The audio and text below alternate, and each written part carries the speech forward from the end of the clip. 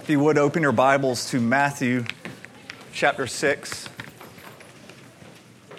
Matthew chapter 6. We are taking a break from going through our study of 2 Corinthians, and we're going to be doing this probably for the next year on the last Sunday of each month. And last Sunday of each month, we're going to look at a different aspect of the Lord's Prayer. And tonight we'll be looking at our Father.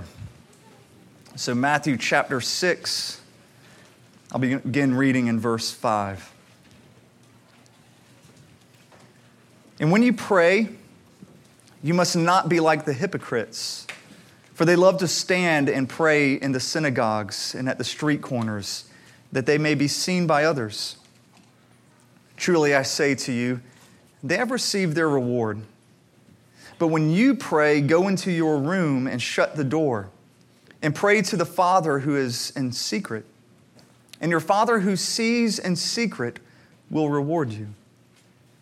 And when you pray, do not heap up empty phrases as the Gentiles do, for they think that they will be heard for their many words.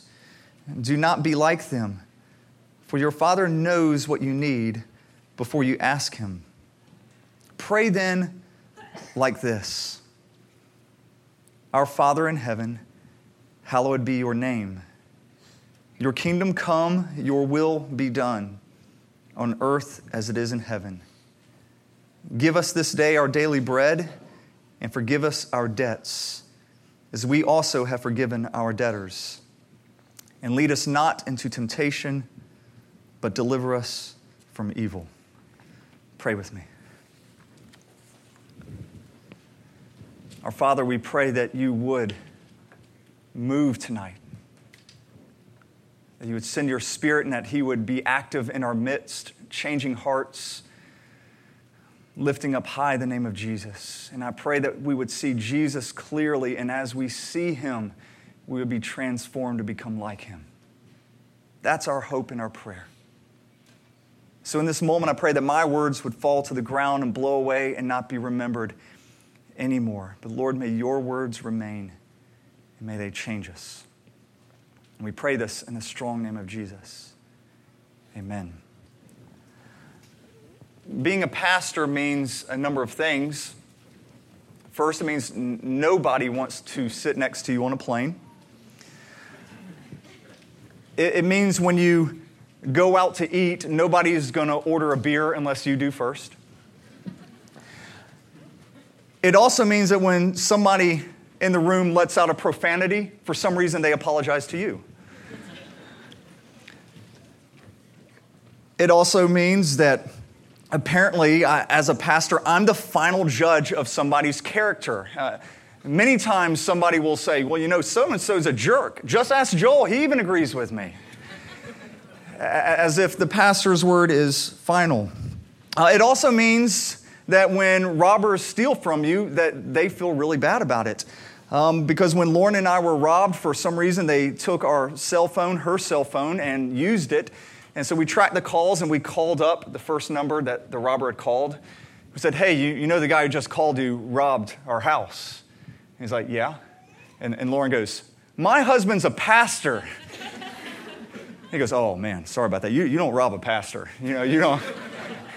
And he ended up giving up his friend.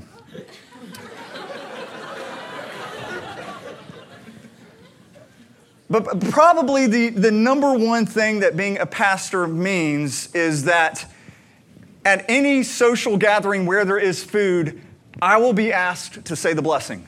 It kind of goes without saying. If I'm at a family reunion and I start noticing every eye is upon me, it's because they're hungry and it's time for me to do my work and to bless God for the food.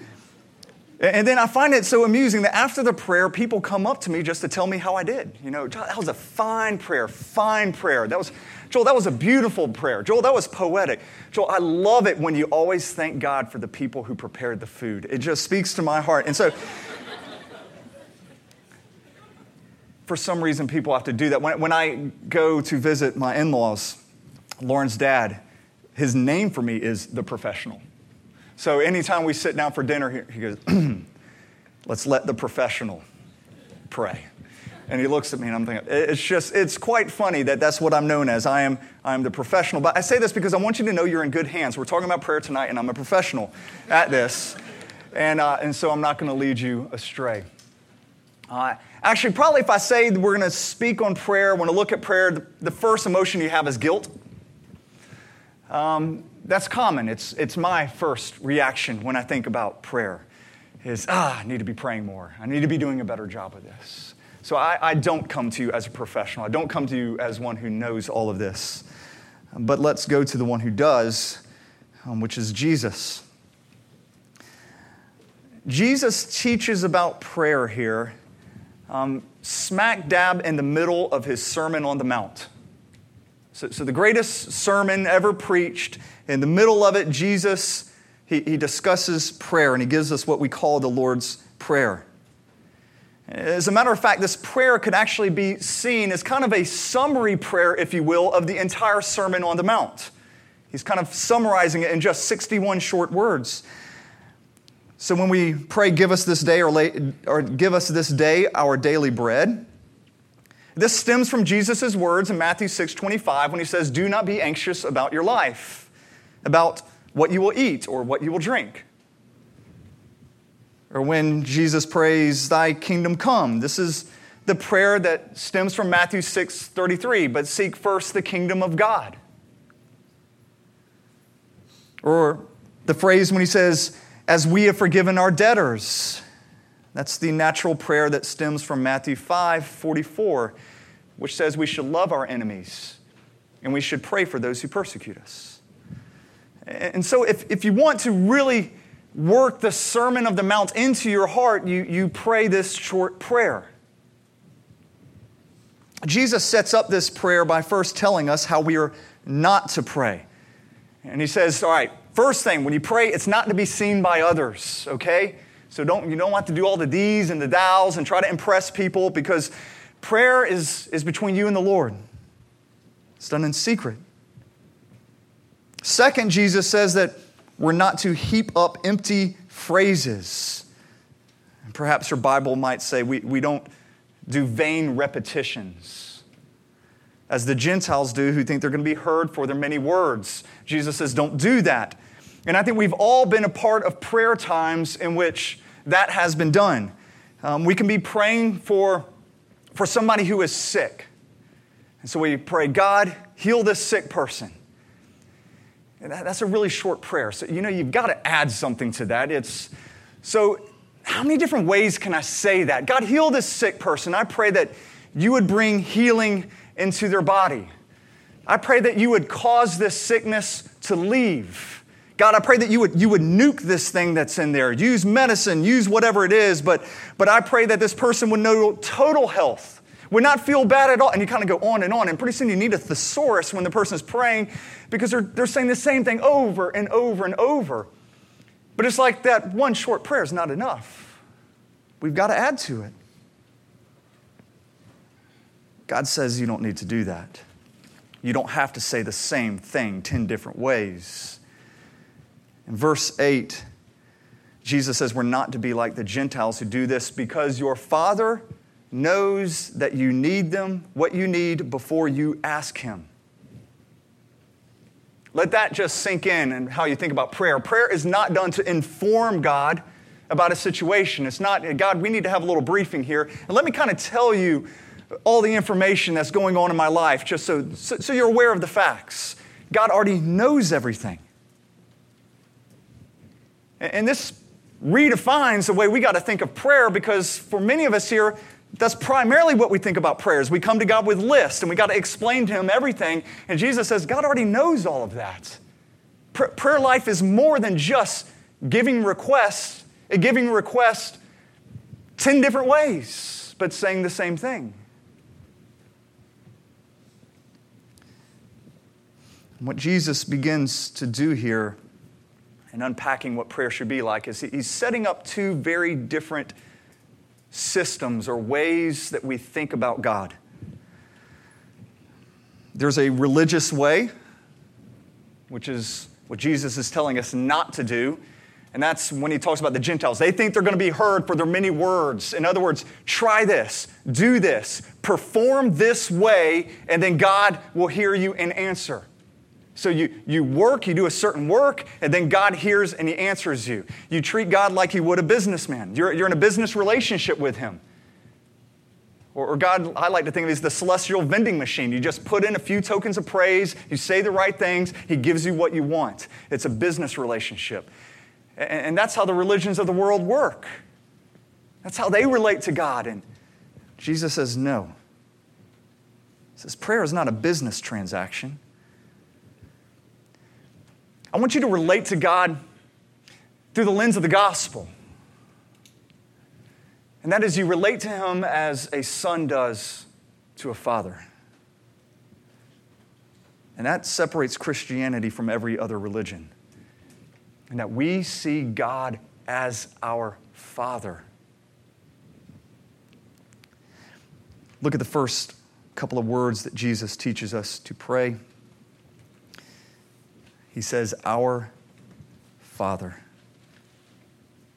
The rest of the prayer is really built on the foundation of these two words, our Father. I was just going to preach on the word our tonight, but with 61 words, it would take us a long 5 years if we only did it once a month to go through the Lord's Prayer. So I decided we're going to do two. We're going to look at our Father. But let's look at the first word, our, right now. In Luke's account of the Lord's Supper, or the Lord's Prayer, the disciples come to him and say, Jesus, will you teach us to pray? And Jesus says, okay.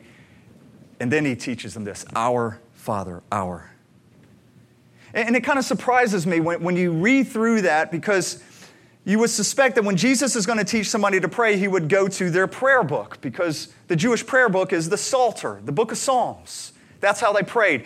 First century Jews did not pray like we pray with spontaneous prayers, saying, whatever comes to us in the moment.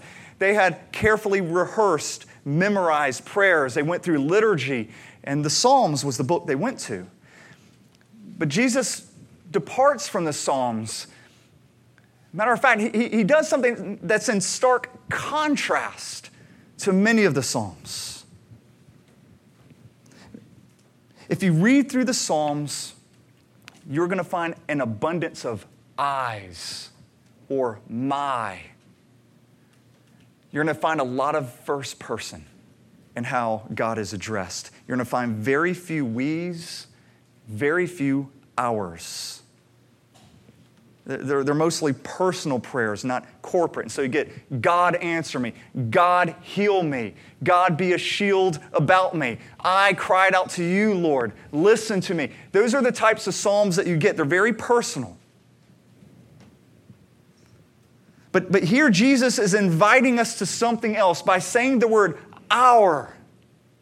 He's saying that this is more than just a personal relationship with God. You're invited to be part of a community. You don't pray alone. Now, of course, you do pray alone at times. I mean, Jesus just talked about that. Pray in secret. So there are times that you pray alone, but you don't only pray alone. We pray with the family of God. And for some of us here, this is quite a challenge. Confession, you don't have to raise hands in your heart. But have any of you ever thought that it would actually be a lot easier to love and to follow Jesus and to have his character if you just didn't have to do it with other people? Love would be a whole lot easier if people weren't involved. I have often thought that. But God is calling us to pray our Father next to people who have possibly wounded us, people who have angered us, people who have disappointed us. And he is saying we get next to them and we say our. We seek God together. This is why almost all of Paul's letters, it doesn't come through in your English translation, but almost all of the yous, Y-O-U, that you read in Paul's letters, almost all of them are plural. They really should be translated y'all. If he was a Southerner, it would have said y'all. And when you through your individualistic American mindset, which of course we're always going to read these things through, when you read a text and immediately you think, what is the individual application to me first, you skew the meaning of what Paul is saying. So for instance, when you go to 1 Corinthians 4 and he says, you are a temple of the Holy Spirit. You are God's temple and His Holy Spirit dwells in you. Immediately we jump to the personal, individual application of that and we think, yes, we are a little temple that the Holy Spirit dwells in. But Paul is saying, y'all are the temple of the Holy Spirit who dwells in you. Which doesn't mean you individual, but it means as you gather together as the church, you become the temple of God and His Holy Spirit moves through our midst. There's the corporate idea of this. That's why Paul says you, because Jesus said our Father. So in this very first word that Jesus gives here, He's redefining how we are supposed to relate to God. He says, it's not just as individuals, but I've called you to be part of a community that seeks Him together. And this is why if you look at 2,000 years of church history, there has never been a time in church history where Christians have not gathered in groups to pray. Never. It's essential to our DNA, what God has called us to do. The next word is Father. Now there's a lot of words that Jesus could have drawn from here. He could have said, our Creator, our Lord, our Judge, our King. There's a lot that he could have drawn from. But instead he uses the term Father. And that term defines both God and us. Defines both of us. He is our Father, therefore we are His children. Actually, Him being our Father is the only way that we can have the our, because we are His family, His children. That's the our right there. Now, calling God by such an intimate term, and this is an intimate term, don't think of it, it's not daddy, it's not like a little kid saying daddy. It's not that, I don't want to use the word irreverent, but it isn't. I was praying sometime with a group of college students, and the girl next to me, her opening prayer was, "Daddy, you rock." And I was like, wow, that's informal. Yeah, that's okay. That's not what this means here. It's more like, dear Father. There's an intimacy, but there's a reverence. So there's both. Now, there are only 14 references in all of the Old Testament to God as Father. That's it, only 14. And they are never said by an individual in the context of prayer. So the Jewish people simply did not relate to God this way. They didn't address Him as our Father. A matter of fact, that the thought would have never crossed their mind, because during the first century, they're setting up barriers between their relationship with God. You know, God revealed His personal name as Yahweh. But the Israelites in the first century were not even using the word Yahweh because it was too personal for them, and they were scared of taking the Lord's name in vain. So they decided to make up the word Jehovah. Jehovah is just a made-up word, a combination of Yahweh and Adonai together. And you would come up with Jehovah. And that was a way of keeping this distance between the one that they were addressing.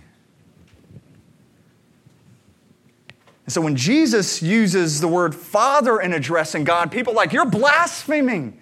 No, nobody talks to God like that. And so you simply didn't come across prayers like this. So when Jesus teaches His disciples that we come to Him and we pray our Father, He's launching all of us here into new territory.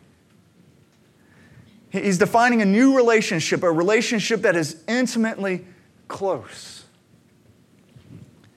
Now, I'm the father of 3 little girls, aged 10, 8, 5. I think the reason God gave me these children, is because I was running out of illustrations. Now I have a well that will never run dry. Early every morning, Lauren and I, we're up before the kids. We come down steps, we get a cup of coffee, and we sit out on the front porch, and we read and drink our coffee. It's pretty much every morning. The first child who always comes down is our 5-year-old, Georgia. We can always hear her coming down, and she always comes down with 3 books every time. 3 books, and she'll sit in one of her laps, and we're supposed to read the 3 books. Usually we negotiate. It's like, can I just do 1? How about 2? Okay, fine. A couple of months ago, she came down, and she sat down next to me. She looks at me, and she goes, "Hey, Joel, what do you have going on today?" I was like, "Who the heck are you?" And she's like, "Joel, would you like to read me a book?" Joel, I brought 3 books. She kept saying my name over and over and over. And it really creeped me out. Now, she wasn't being disrespectful. She wasn't being rude. My name is, in fact, Joel, okay? I think she was just probably trying to act grown up, trying to be like Mom. But the reason it was so funny and it just kind of rubs you the wrong way is because she has access to a word that only 2 other people on the entire planet have access to. She alone, with her sisters, can call me Daddy, can call me Father. She's privileged to do that. She's in a unique relationship to do that. So why would she ever want to call me Joel? And distance herself. The cashier at Publix calls me Joel, okay? My daughters have a special relationship. Now, when Jesus tells us that we are to address God as our Father, He is saying, He's declaring, you have an intimate access to God. You have a privileged access to Him. When you think of a father, and I mean a good father. I know some of you had horrible fathers and it's harder for you to relate.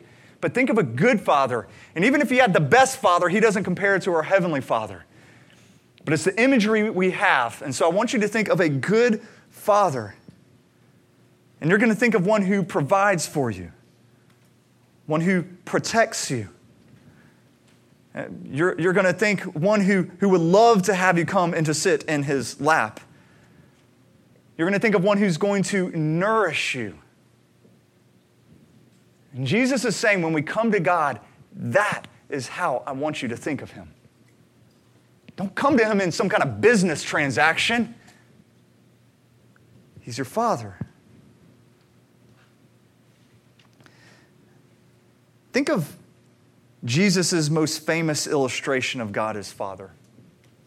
The story of the prodigal son.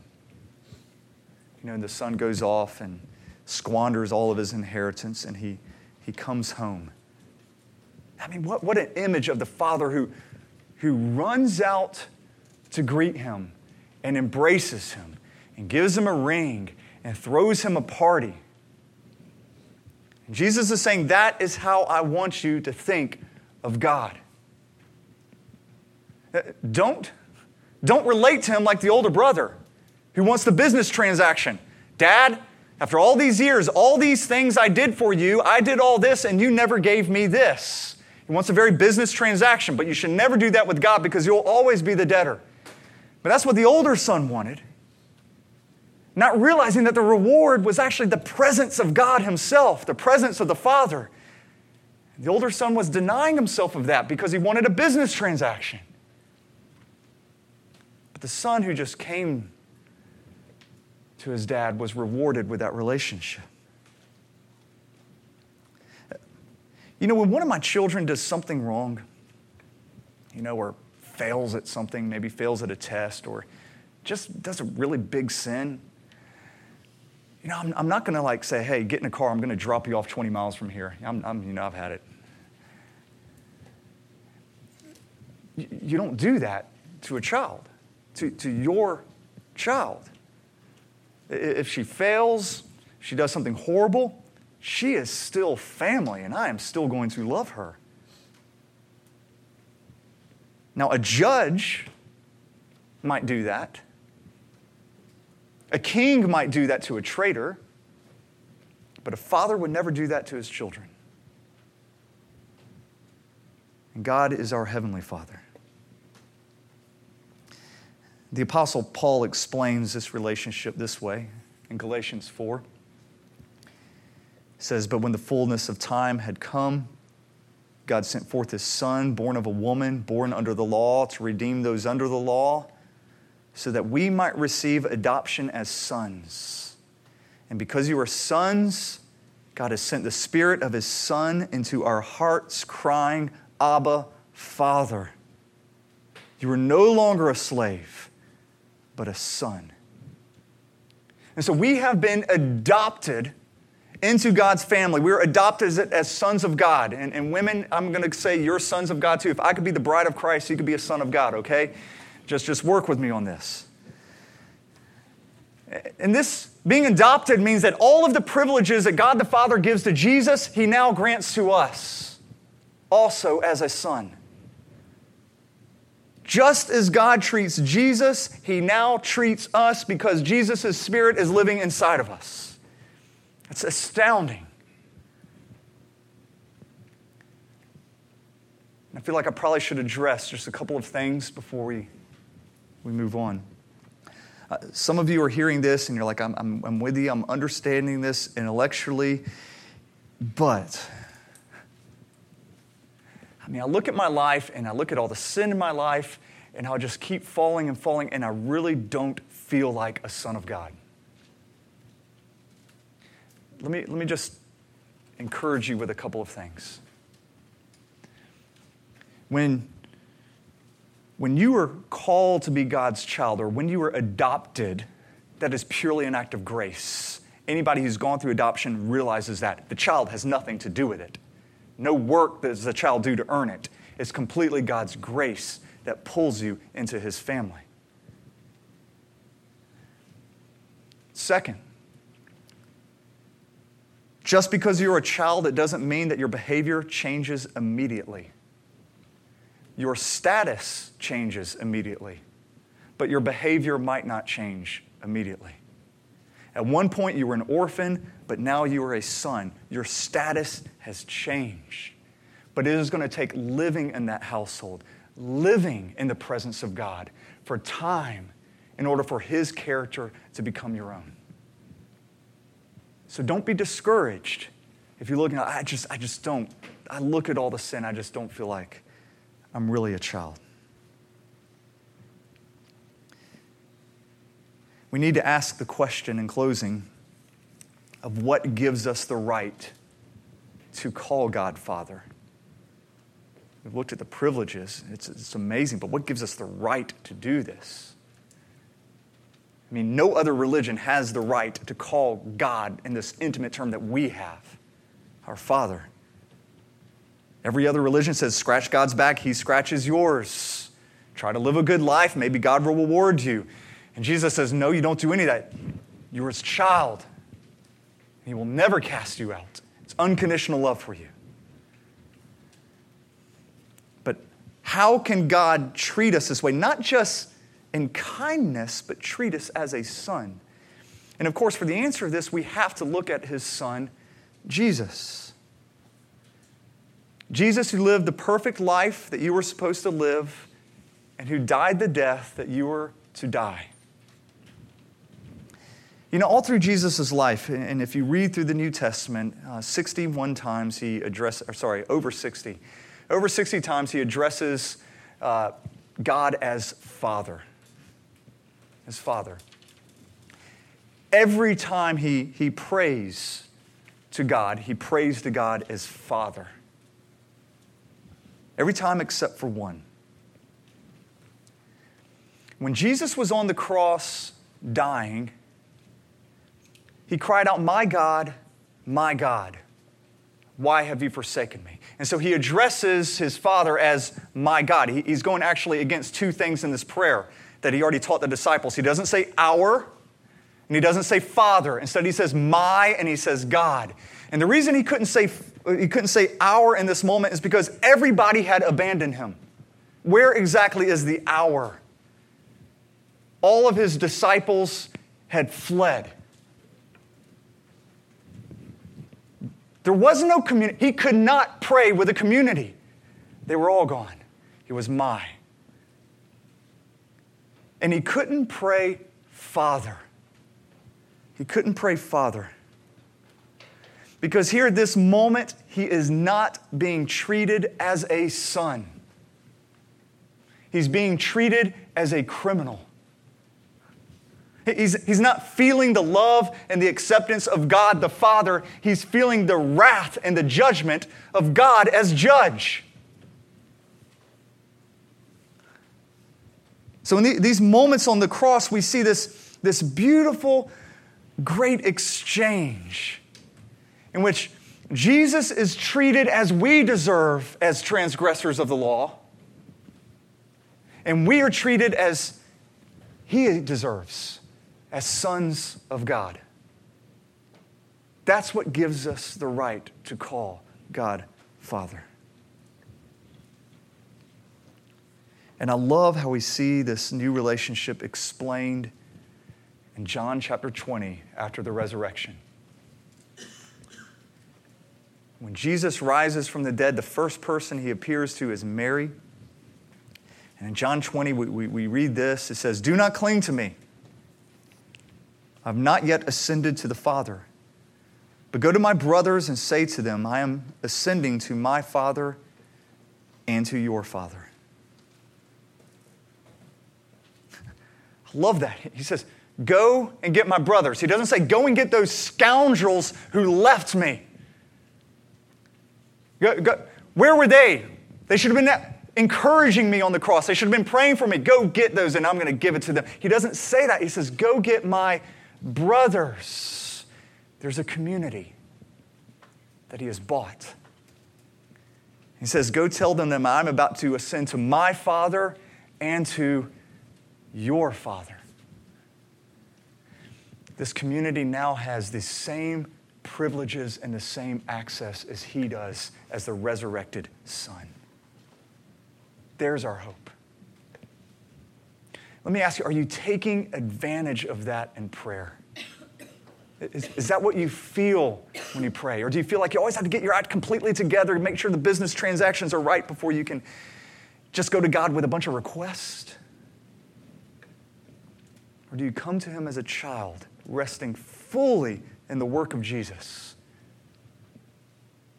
and in just enjoying the intimacy with him?